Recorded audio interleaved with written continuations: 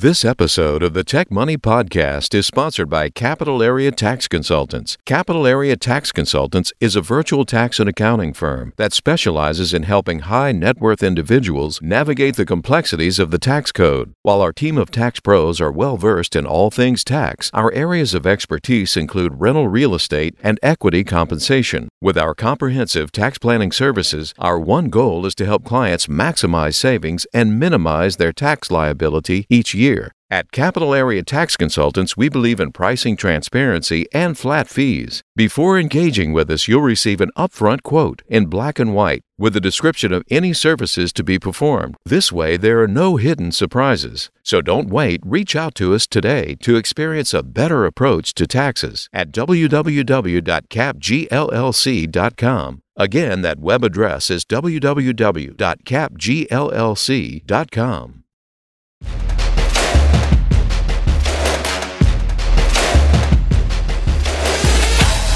Welcome to the Tech Money Podcast, where the worlds of technology and personal finance collide. Hosted by certified financial planner, speaker, blogger, and self-proclaimed personal finance nerd, Malcolm Etheridge. Each episode aims to make you just a little bit smarter about your money, all from the perspective of the tech professional. Without further delay, here's your host.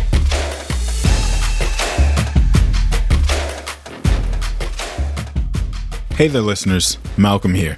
And on today's show, we're talking about equity compensation.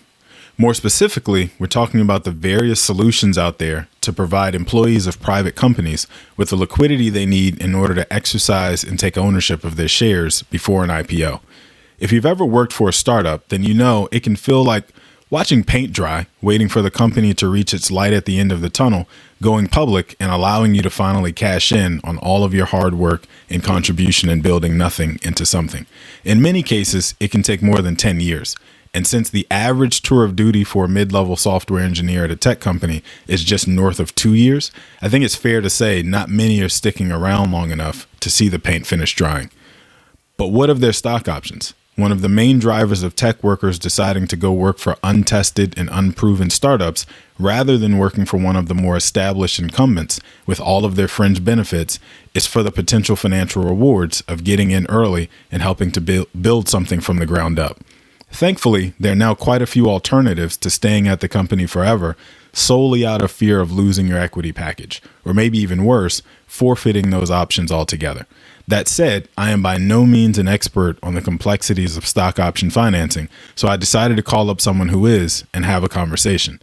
Vijay Piawazdi is the Senior Director of Equity Strategy at SecFi, a platform designed to provide employees of startups with financing to gain access to their shares prior to an IPO. Vijay and his team are responsible for providing those startup employees with the educational resources and planning tools to help them make informed decisions on how best to manage their equity. Vijay is a certified public accountant, and prior to joining SecFi, he earned both his bachelor's and master's degrees in tax and accounting and worked as a tax consultant with one of the other Big Four accounting firms. So with that brief introduction, welcome Vijay to the Tech Money Podcast. Thank you, Malcolm. Excited to be here. Excited to talk stock options. Thanks for having me. Yeah, man. I appreciate you coming on and doing this. And in my intro, I breezed through your resume pretty quickly. What else should I have included there? Oh, man. I think I always like to talk about the things I like to do for fun. I'm an avid golfer, picked it up during the pandemic. Terrible golfer. I think I use my golf game to catch up with some old friends in my busy life today. But one thing I'd probably highlight on my resume is that I am a deep tax nerd. I had my master's in tax, like you mentioned on that intro. I worked at PwC for 5 years, and I still work in tax in some shape or form here with stock options, because as we're going to find out, taxes are a huge piece of stock options. For sure. But I still keep up with everything. So I am one of those weird guys who really enjoys tax law. So I'm glad you said that. That was actually really interesting to me, because we just did an episode a couple of shows ago about the tax implications of managing your equity and the fact that like every single decision you make, whether you don't do anything at all or you actually sell some shares at some point or whatever, always has a tax implication to it. So it's interesting that you say that, because you still ended up in it even though you're not necessarily preparing tax returns or giving tax advice or anything like that. Like, you just couldn't stay away. Yeah, absolutely. If you look at my resume or LinkedIn, I did 2 years of tax returns and compliance work for hedge funds. But what I really love to do is helping people manage their taxes. How do you minimize your taxes within the rules? How do you plan ahead for your taxes? So naturally, that brought me here to SecFi, where I'll help startup employees and executives really plan around it. And as you mentioned, you hit the nail on the head, right? Stock options, everything in regards to stock options has to do with taxes. Yeah. And unfortunately for most people just do not understand taxes in general, nor stock options. So that's why SecFi is here, and that's why we're here speaking today. Well, I also I said that, but I didn't include the fact that not everybody who is an accountant, or not everyone who is a financial planner, or not everyone who's somewhere wedged in between even cares to deal with equity compensation because of its nuance and its complexity and everything else. And so even though you can find somebody who's a tax nerd, doesn't necessarily mean that they want to operate in this space and take on the complexities of it. So that's also an additional layer on top of how hard it is just to even find folks that can give you good tax advice. But I mentioned in my intro that you're the senior director of equity strategy at SecFi, right? Specifically your title. Can you tell us a bit about your role and what that entails? Yeah, so I joined SecFi just about 4 years ago at this point. I was employee number 7, the first non-technical hire. So been a wild journey. We're over 100 employees now. It's been fascinating to see. So really my primary role, and I say primary because as anyone who's worked at a startup, you wear many hats, have to do a little bit of everything from accounting to legal to, your day job. My day job here at SecFi is I primarily work with startup employees and executives and help them create plans around their equity compensation to hopefully maximize the value of that equity. So we navigate the complexities of taxes, complexities of stock options, help them come up with a plan and figure out the best way for them to exercise, potentially get ahead of taxes, or generate some liquidity prior to an IPO for various reasons. So let's then talk about the company a little bit more, right? Not necessarily what you guys do, because we'll get into that, but how it all came together. I think as employee number 7, you're probably uniquely qualified to tell me about the origin story. Startup employees not being able to sell their shares until the company, comes public is a very nuanced and high class problem. So why did you guys ever come to be as a company? Yeah, absolutely. You're absolutely right, Malcolm. It's a little bit of a champagne problem, right? Your company grew too big. And, it's kind of this silly thought process that you did exactly what you're supposed to do and grow your company. But when you do that, you come up on this problem. And that's exactly what happened to our founders, right? So the origin story of SecFi, the company was created based off personal experience. Our founders were early employees at a startup that grew like crazy. They were very early. I think they were sub 20 employees when they both joined. They went to university together. And the company grew in under 2 years. The company had over 200 employees, was growing like a weed. And they went to exercise their options, right? They saved up the cash they needed to pay the strike price of their options, like a lot of people do. What they didn't know was there's something called a tax bill when you exercise your options. So this is a very common story, which I'm sure we'll get into later in the podcast. But they didn't plan for equity. They didn't seek help. They just thought that they would have to write a small check to the company to exercise their options, and they become owners of those options. Unfortunately for them, they were hit with about a $1.8 million tax bill when they tried to exercise.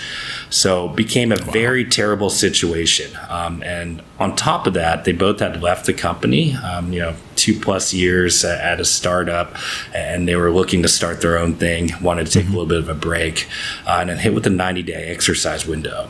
So you're in this situation, our founders were in a situation where they needed to come up with $1.8 million in 90 days. Wow. And when they did that, all they could find was people looking to effectively take advantage, looking to buy their shares at a severe discount. They couldn't find help. They went to San Francisco, New York, talked to funds, talked to brokers, and they couldn't find anyone to help them. Long story short, they ended up losing their options because of this when one of those brokers pulled out at the last minute. Wow. So terrible situation for them, but became a driving force for starting SecFi. You fast forward to today, SecFi, we're a VC-backed platform. We're the leading equity planning platform where, in short, we help employees better manage their equity, help them make better plans, and to maximize the value of their equity. And on top of that, we also do provide a financing solution for employees and executives of fast-growing startups. Yeah, according to your website, you guys have provided startup employees with over $500 million in financing to help them own their shares since launching back in 2017. And then I also read in TechCrunch, see, I do my research before these. I read in TechCrunch that you guys recently added another $150 million to your original credit facility. So I have to imagine we're beyond proving the concept here, right? These the two founders you're talking about clearly we're on to something, and demand is clearly there for what you guys are doing. Yeah, absolutely. I think we found product market fit very quickly. Our founders realized that they weren't the only ones with this problem. They talked to a few friends at pre-IPO companies like Uber and Airbnb who had exactly the same problem. And they quickly sought out a solution for them. And that was about 5 years ago. But the industry, we've come a long way. You talk to CFOs 5 years ago when we were pitching stock option financing as an alternative to a tender offer. People almost laugh us out the room, thinking this doesn't work. There's a bunch of issues with this. You fast forward to today in 2022, we have CFOs, CLOs reaching out to us to set up programs for their employees so they can take advantage of it. So been a big change over the last 4 to 5 years. And it's been fascinating to watch. So talk me through the concept a bit more, right? I'm an employee of Airbnb back in, let's say, 2018, right? The IPO is imminent at that point. We just don't know when. My wife and I found out we're having a baby, and I go into panic mode. I'm creating a real story here because this recently was my life to some extent. So we need to buy a house before the baby comes. I own shares of Airbnb with a strike price of, let's say, $25. We expect the company is going to go out somewhere north of $50, so it's sort of a no-brainer, right? I come to you and say, VJ, I have these shares. They're probably worth a couple $1 million today, but I know well enough, and you know well enough, that they'll be worth 3 or 4 times that in a year or two. This is 2018 again, but I need $500,000 to buy a house today. What do I do? You say what to me?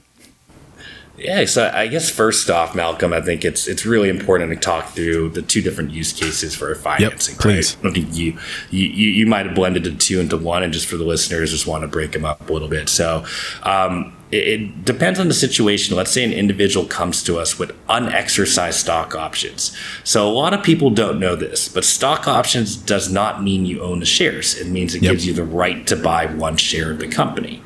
Now, exercising stock options typically comes with a tax bill.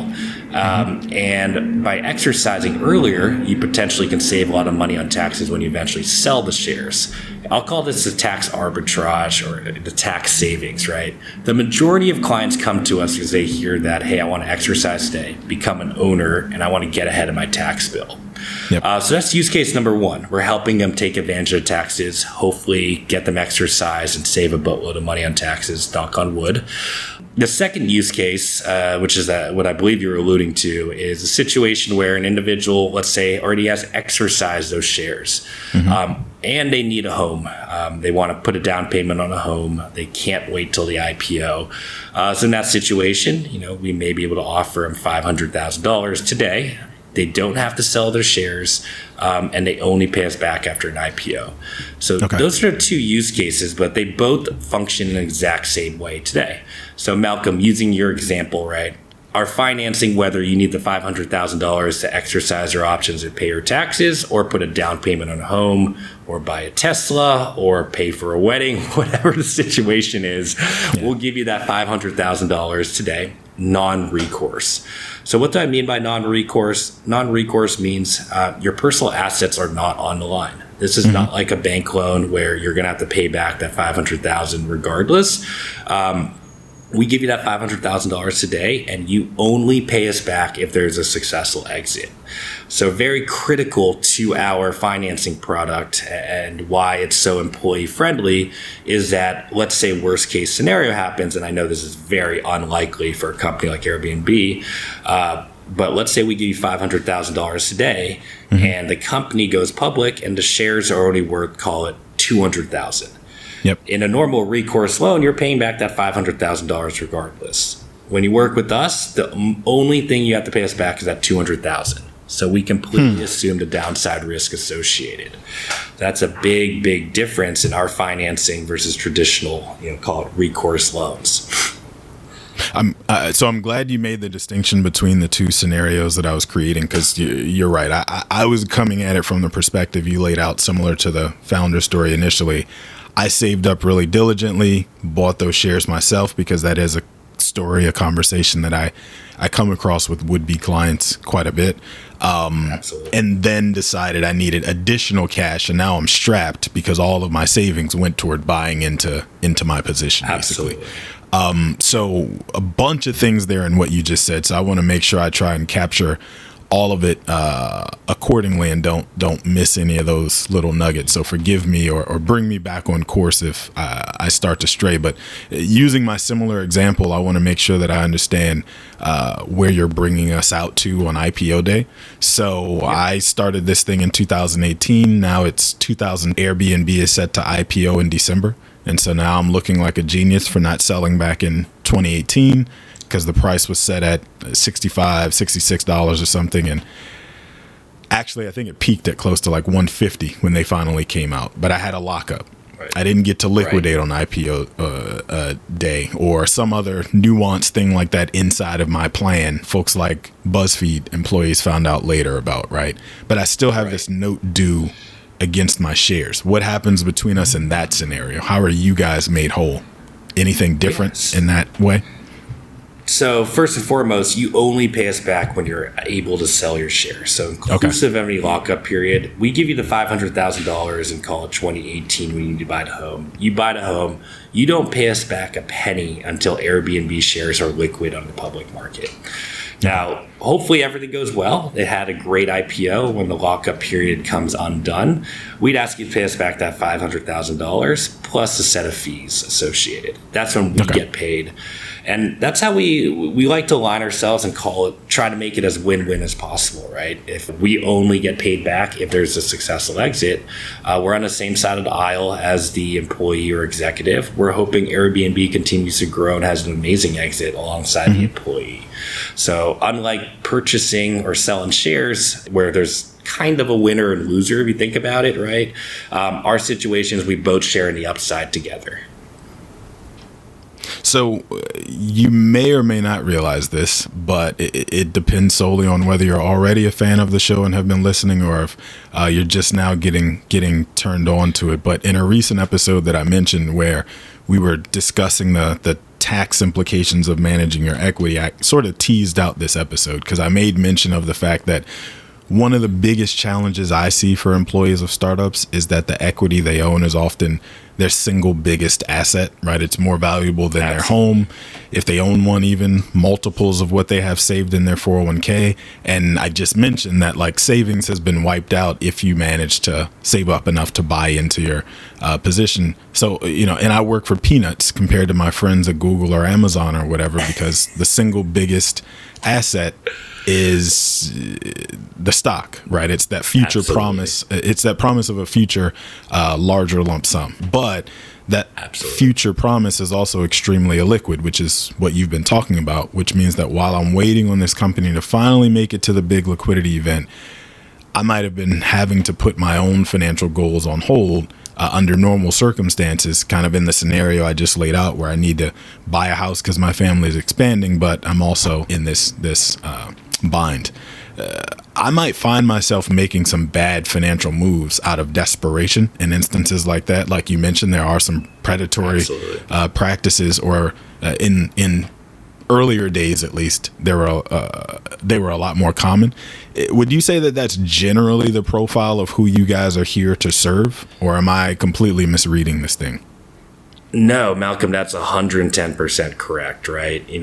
We typically work with fast-growing startup employees and executives that are in exactly that same position. Unfortunately, what we've seen over the years is that most employees don't start planning for their equity until they come across a situation where they need to buy a home, or the company filed an S1 and are about to go public. Well, quite often, right, that's a little bit too late. Ideally, in a perfect scenario, and I imagine you can relate to this with your clients, is that you get to them much, much earlier. You get to them when the company's valuation is still low. You can help them plan for the equity and give them options down the road. You have the ability to, for example, take out that $500,000 to buy a house. Now, things are a lot different when you're 6 months away from an IPO, and instead of $500,000 to exercise your options, it may cost you $1 million or $2 million, for example. And that's money you're leaving potentially on the table by not planning ahead for it. So yeah, Malcolm, you hit the nail on the head, right? I think it's, typically fast-growing startup employees with illiquid assets that do not understand taxes or stock options. And for that reason, they put it on the back burner and they don't plan around it until they're forced to. And unfortunately, that's too late. And that's what we're trying to change here at SecFi. We're trying to help people make a plan and get ahead of that. I think you used the right phrase when you said in a perfect world, because as you're alluding to, people only ever call me when their hair's on fire. And at that point, like, we're having to rush to make decisions if we can do anything even at all, which actually is how I came across you guys in the first place, right? I was looking for a solution on behalf of a client and came across you guys and was like, now this is interesting.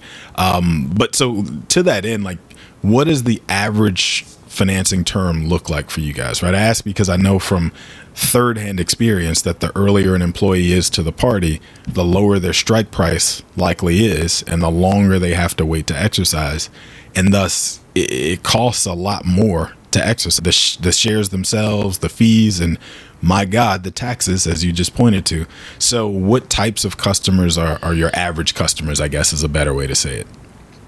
Yeah, absolutely. So I think it's good to separate things out, right? We have an equity planning suite where we help employees from all walks of life, a seed stage company all the way to the pre-IPO companies. And that's purely on the planning perspective. We love to help out as many people as we can. It's part of our mission here at SecFi to make sure our employees don't end up in the same fate as our founders. I think you're alluding to, Malcolm, is our financing solution. Now, what I always tell people, our financing solutions typically targeting individuals at a fast-growing company that is going to be liquid in the next, call it, 3 to 4 years. That's typically our sweet spot. We work with companies that will be going public next year, and we'll also work with companies that may be a little longer. But I'd say the vast majority of clients come to us because their company's growing and they're targeting an IPO in the next, call it, 3 to 4 years. Now, I think one important thing that you mentioned, right, about exercising earlier is that, hey, by working with us on the earlier level, the reality is if your company continues to grow, it's only going to get more expensive as your company grows, right? Mm-hmm. So we call it a stock option paradox, right? It may cost you only, call it, $100,000 to exercise today, but if your company 5X's, 10X's in valuation, call it in 2 or 3 years, it may cost you $1 million, for example, to exercise your options at that point. It's exponential. And I would much rather pay $100,000 to exercise my options and accrue fees on that $100,000 than pay $1 million. So you are right in that there is a time aspect to all this. You want to time it correctly. But generally speaking, if your company's continuing to grow, it's only going to get exponentially more expensive. So we try to get them as early as possible, try to help people out.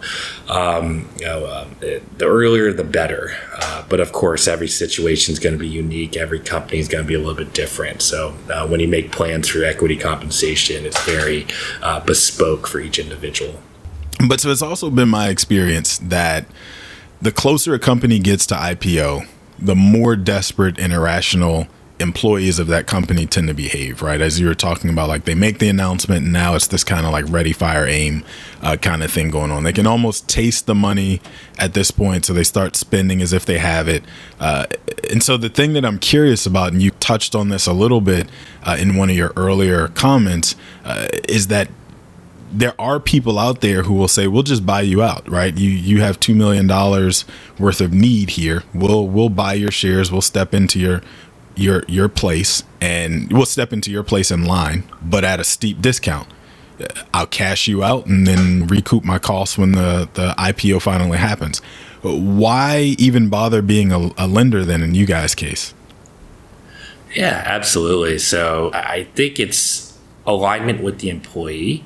Right? When you think about a lot of employees, right, they have worked so hard over the last, call it 2, 3, maybe in 10 years to go get their company to this point.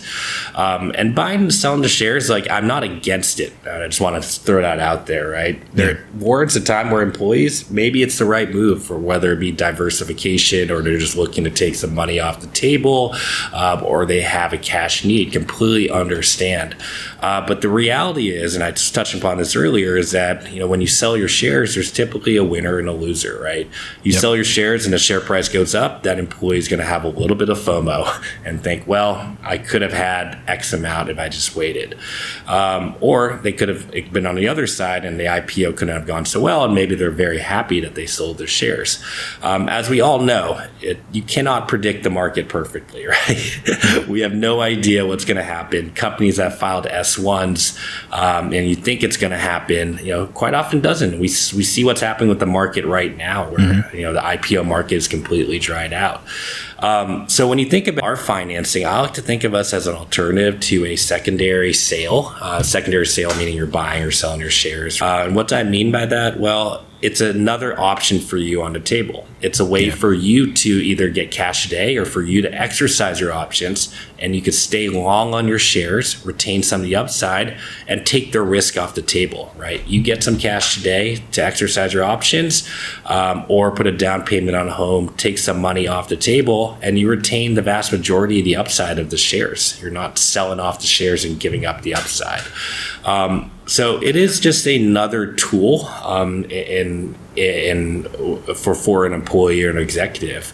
And what we typically find is, you know, when we work with employees or executives, it's the ones who really believe in their company. You know, I've been here 5-6 years and I don't want to sell a penny of my shares, but I do know the smart move is to take a little bit of money off the table, take care of my family, X, Y, and Z reason. And our financing allows them to diversify, get cash today, as well as retain the upside. So a little bit of different scenario. You know, I think it's sometimes people do both. They will sell some shares and work with us on the remaining of their shares.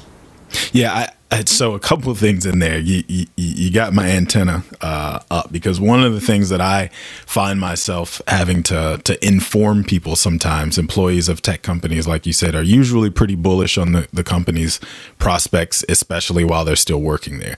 But the thing that I have to remind people is that just because you're bullish on your company's stock doesn't mean your spouse or your partner is. And so doing both, taking some chips off the table, does help your spouse or partner sleep at night, even if you yourself are in it for the long run. But also, I think over the last couple of years, 2020 and 2021, it's easy to be really bullish. And so anytime I'd have a conversation with a would-be client about taking some chips off the table, it was almost sacrilegious, right? They were ready to physically fight me. But absolutely, now that the market has sort of normalized a little bit and it's not so easy to just throw darts at a dartboard, or, you know, a high tide is raising all boats kind of scenario. Now that we're in a normal market, people are a little bit more open to the dialogue about splitting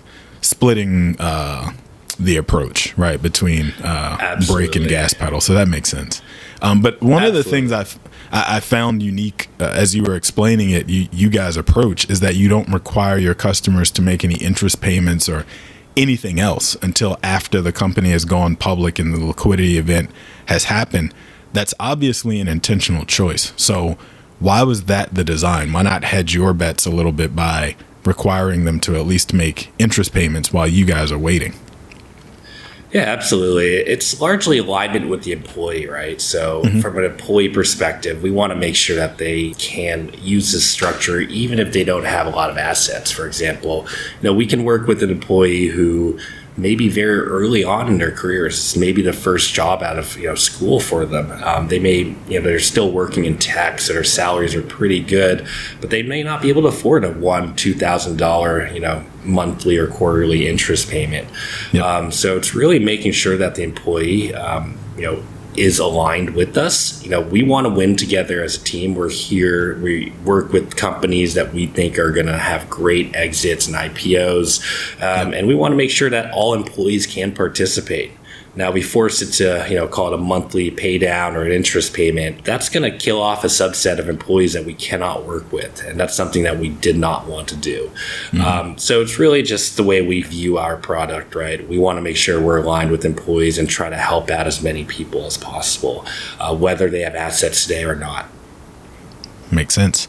That statement is so striking to me because as you and I were talking offline about the work with folks in tech who get paid in equity, who are younger folks and maybe haven't built up a ton of reserves just yet, that whole conversation about making sure that if they're not already rich, it's not a slap against you. It's not a knock against you, and making sure that there are professionals out there to work with you and products and services out there to serve you, even if you are not one of the folks who, are coveted by the larger firms that say, go get rich first and then come talk to us. Absolutely. It's kind of one of these things where I always say you need money to to go get help with your money. And it's kind of this backwards statement, right? And I think if you think about it in a funny way, startup employees are underserved for that exact reason you just mentioned, Malcolm. They are paper rich. They're not yet rich. And a lot of advisors, CPA, they may not want to work with you until you actually have money to pay them. So in a weird way, tech employees are underserved. And we're hoping to fill that gap. I know there's a lot of great advisors out there like yourself who are working with tech employees and helping them out with their equity. And it's part of our mission here at SecFi to help as many people as possible. So we saw that gap and we're helping address it. Yeah, it is interesting to me that you guys employ financial counselors to chat with potential customers to help them understand the potential outcome of each decision they're considering. And like you said, earlier on in their career too, because as I said, most of the time when people find themselves in these situations, they're pretty desperate or rushing to make a decision, and often make pretty hasty decisions that they then come to regret not long after, simply due to a lack of knowledge and maybe even access to good information. Absolutely. We see it all the time. People don't plan around their equity until they're forced to. We're trying to change that. Obviously, as a financial advisor, you probably understand that most people come to you when they have a problem, not before it. So, we're trying to change that conversation, trying to get ahead of it, trying to put out a lot of materials, of software tools out there so people can understand their equity and get to them before that moment. And you are absolutely right, Malcolm. When your back is against the wall, you tend to do desperate things. That's when all the predators come out. That's when people are out there, looking to buy your shares at a discount. And you're in a lot of people's eyes, it's, well, this is better than nothing. I might as well take it. When in reality, if they did a little bit of planning, got ahead of it, they'd be in a much, much better financial situation. And all this it's a little sad if you think about it, because employees work so hard for their equity. I know firsthand as a startup employee how hard the startup thing is. You work really hard, the hours very high, and you're quite often, in terms of cash compensation, not getting paid what you can command at, call it a FANG company or a big tech company that's already public. So, lots of your compensation is tied to your equity, and we want to make sure that employees realize that and plan around that and help them make better decisions around that. So on that note, though, I guess in the other direction, do you have any success stories you'd care to share? Anyone you guys were able to step in and help that you're particularly proud of? Oh man, I have quite a few, if you don't mind me sharing here, Malcolm. Sure. But there's quite a few companies. I think one of the earliest companies we work with, and one of my favorite companies is DoorDash. We were brought in to do an equity education session at DoorDash, and the minute I walk into the door, and what's funny about this is right before the pandemic started, so I just remember being in a room of, call it 50 to 60 early employees at DoorDash, and we're all kind of uncertain when this thing was going to shut down. But we came in, did a presentation, and the feedback we got after the call was like, wow, we really needed that. Thank you so much. We came in there, explained how stock options work, talked about how the solutions that are at your fingertips. You can use financing, use your own cash, getting them ahead of that tax bill. And as we know, DoorDash had a wildly successful IPO, and we helped a lot of people save a lot of money. I still am friends with some of our clients to today. And it was a wildly successful story where things worked out. On the flip side, I did also want to highlight success stories of companies that didn't do as well. And I think the big component of our financing is that it's non-recourse. And as we know, not every IPO goes according to plan. Not every company grows to the top right like DoorDash, unfortunately. It's just the reality of it. And we wish that wasn't the situation, but that's just what happens. And there's many situations where we did work with the company, and we had high hopes for that company, but they didn't have a great IPO, and this has been popping up, especially over the last 4 months. A lot of IPO companies, their stock prices are down 40, 50, 60+% from their IPO price. And without naming specific companies, we have worked with a lot of amazing employees at these companies, helped them exercise or got them some liquidity prior to the IPO to take money off the table. And unfortunately, the IPO didn't work out for them. But the reality is they didn't have to write a $100,000, $200,000, $300,000 check to exercise their options. We took that on the chin, and that's part of our product. Obviously, not a great outcome for us. We were hoping the company had a great exit. But we've worked with so many employees who came to us afterwards. They said, hey, thank you so much. This worked out really nicely. You guys saved me a lot of money by not using my own cash to do this. So I did want to highlight the downside scenarios, right? Because it does happen. And, it may not have seemed like stocks could go down in 2021, but as we saw in this first quarter, there are downside scenarios. But overall, Malcolm, I think it's just been fascinating to help employees from some of these fast-growing companies, right? We were working with Stripe employees back when they were still, called sub $10 billion. And it's been fascinating to watch them grow and grow with them. So lots of success stories, whether a company has a great IPO or not. That's awesome. Well, so my last question actually has absolutely nothing to do with anything else that we have covered so far. So you can take your SecFi hat off and relax your shoulders just a little bit. But let's say you never discovered your passion for taxes and or equity compensation planning, right? But money wasn't a factor in your decision making at all. What do you think you'd be doing right now? Oh, man. Great question. I think I would be a school teacher and coach for high school football. Kind of a weird, I've always, ever since I took my first economics class in high school, I realized that there's a huge gap in knowledge in personal finance. I'll teach some sort of class. I call it Life or Finances 101 in high school, and then coach football. I love football. I think playing football in high school changed my career trajectory. It made me learn accountability. It made me learn hard work. And obviously, I was not good enough to play in college, but just those 4 years of playing in high school, I think really set the tone for my life and my career and gave me the work ethic I have today. So I'd love the opportunity to coach young men and women in both, call it personal finance, because I think it's brutally important, and we have a huge gap in education today in regards to personal finance, as well as helping them become better men and women on the football field as well. I think there's something powerful about giving back. So it's something that's on top of my mind. Maybe one day when SecFi has an exit, I'll be able to finally fulfill that dream. So here's what's really scary about what you just said. I joked earlier about you being a fan of the show and whether or not you had already kind of listened to us and been tuning in. But in episode 1, Eric, my producer, turned the tables and sort of asked me questions the exact same way, ended with the exact same question because we knew that was going to be the one we would ask all of our guests going forward. And your answer is almost identical to the one that I gave. That is very scary, actually. The idea that, you would want to teach personal finance, which is exactly what I said. Like, kids need personal finance at the high school level specifically, because I think younger kids, I just don't connect with them the same way. But then also, I would want to coach high school football because I remembered how impactful some of my coaches were on my life now as a man and not just a kid in high school trying to figure it out. So like, it's very scary as I was sitting here listening to you explain that. Wow. Just how similar, almost exactly the same, not even similar, your response was. That's eerie. I promise you, Malcolm, that was not a canned answer. I think that was something that I've truly felt this way. And, I'm a fan of the podcast, but cannot say I have, gone all the way back to the first podcast. So that is awesome.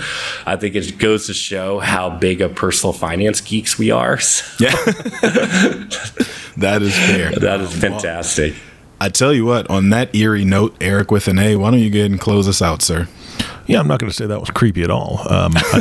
VJ, I don't know if you're younger than Malcolm or older. I'm not going to ask that question, but could be mini Malcolm in the future. I'm not sure if that's appropriate or not, but I would love to see what you guys would do if you could team up and teach a course, because I think you both would be unstoppable. So, VJ, thank you so much for being on the show. And, of course, Malcolm, thank you for having him on the show. And our last thank you is always for you, the listening audience. Thank you so much for tuning in and listening to the Tech Money Podcast with Malcolm Etheridge.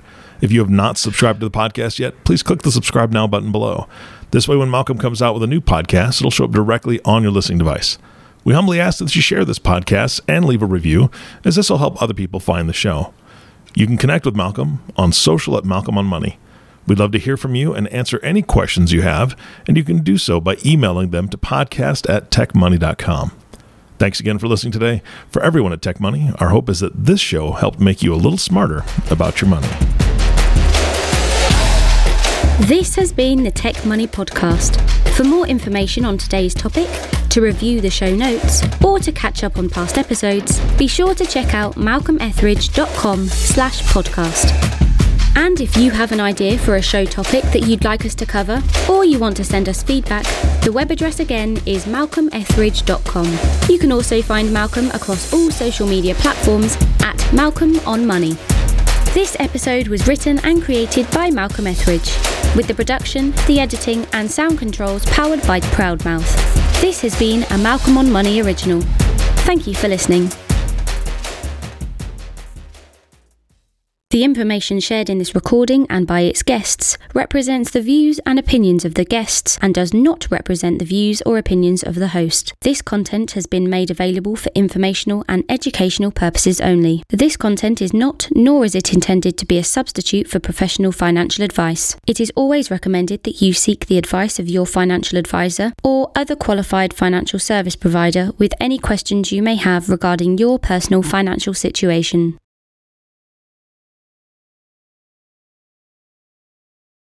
This episode of the Tech Money Podcast is sponsored by Capital Area Tax Consultants. Capital Area Tax Consultants is a virtual tax and accounting firm that specializes in helping high net worth individuals navigate the complexities of the tax code. With our comprehensive tax planning services, our one goal is to help clients maximize savings and minimize their tax liability each year. Our team of certified public accountants and enrolled agents is well versed in the latest tax laws, ensuring that you capitalize on every opportunity for strategic tax optimization. We anticipate changes and keep you up to date on opportunities to potentially reduce your tax bill in the future. With a focus on precision and strategic planning, we are your trusted partner both during tax season and throughout the year. So don't wait. Reach out to us today to experience a better approach to taxes at www.capgllc.com. Again, that web address is www.capgllc.com.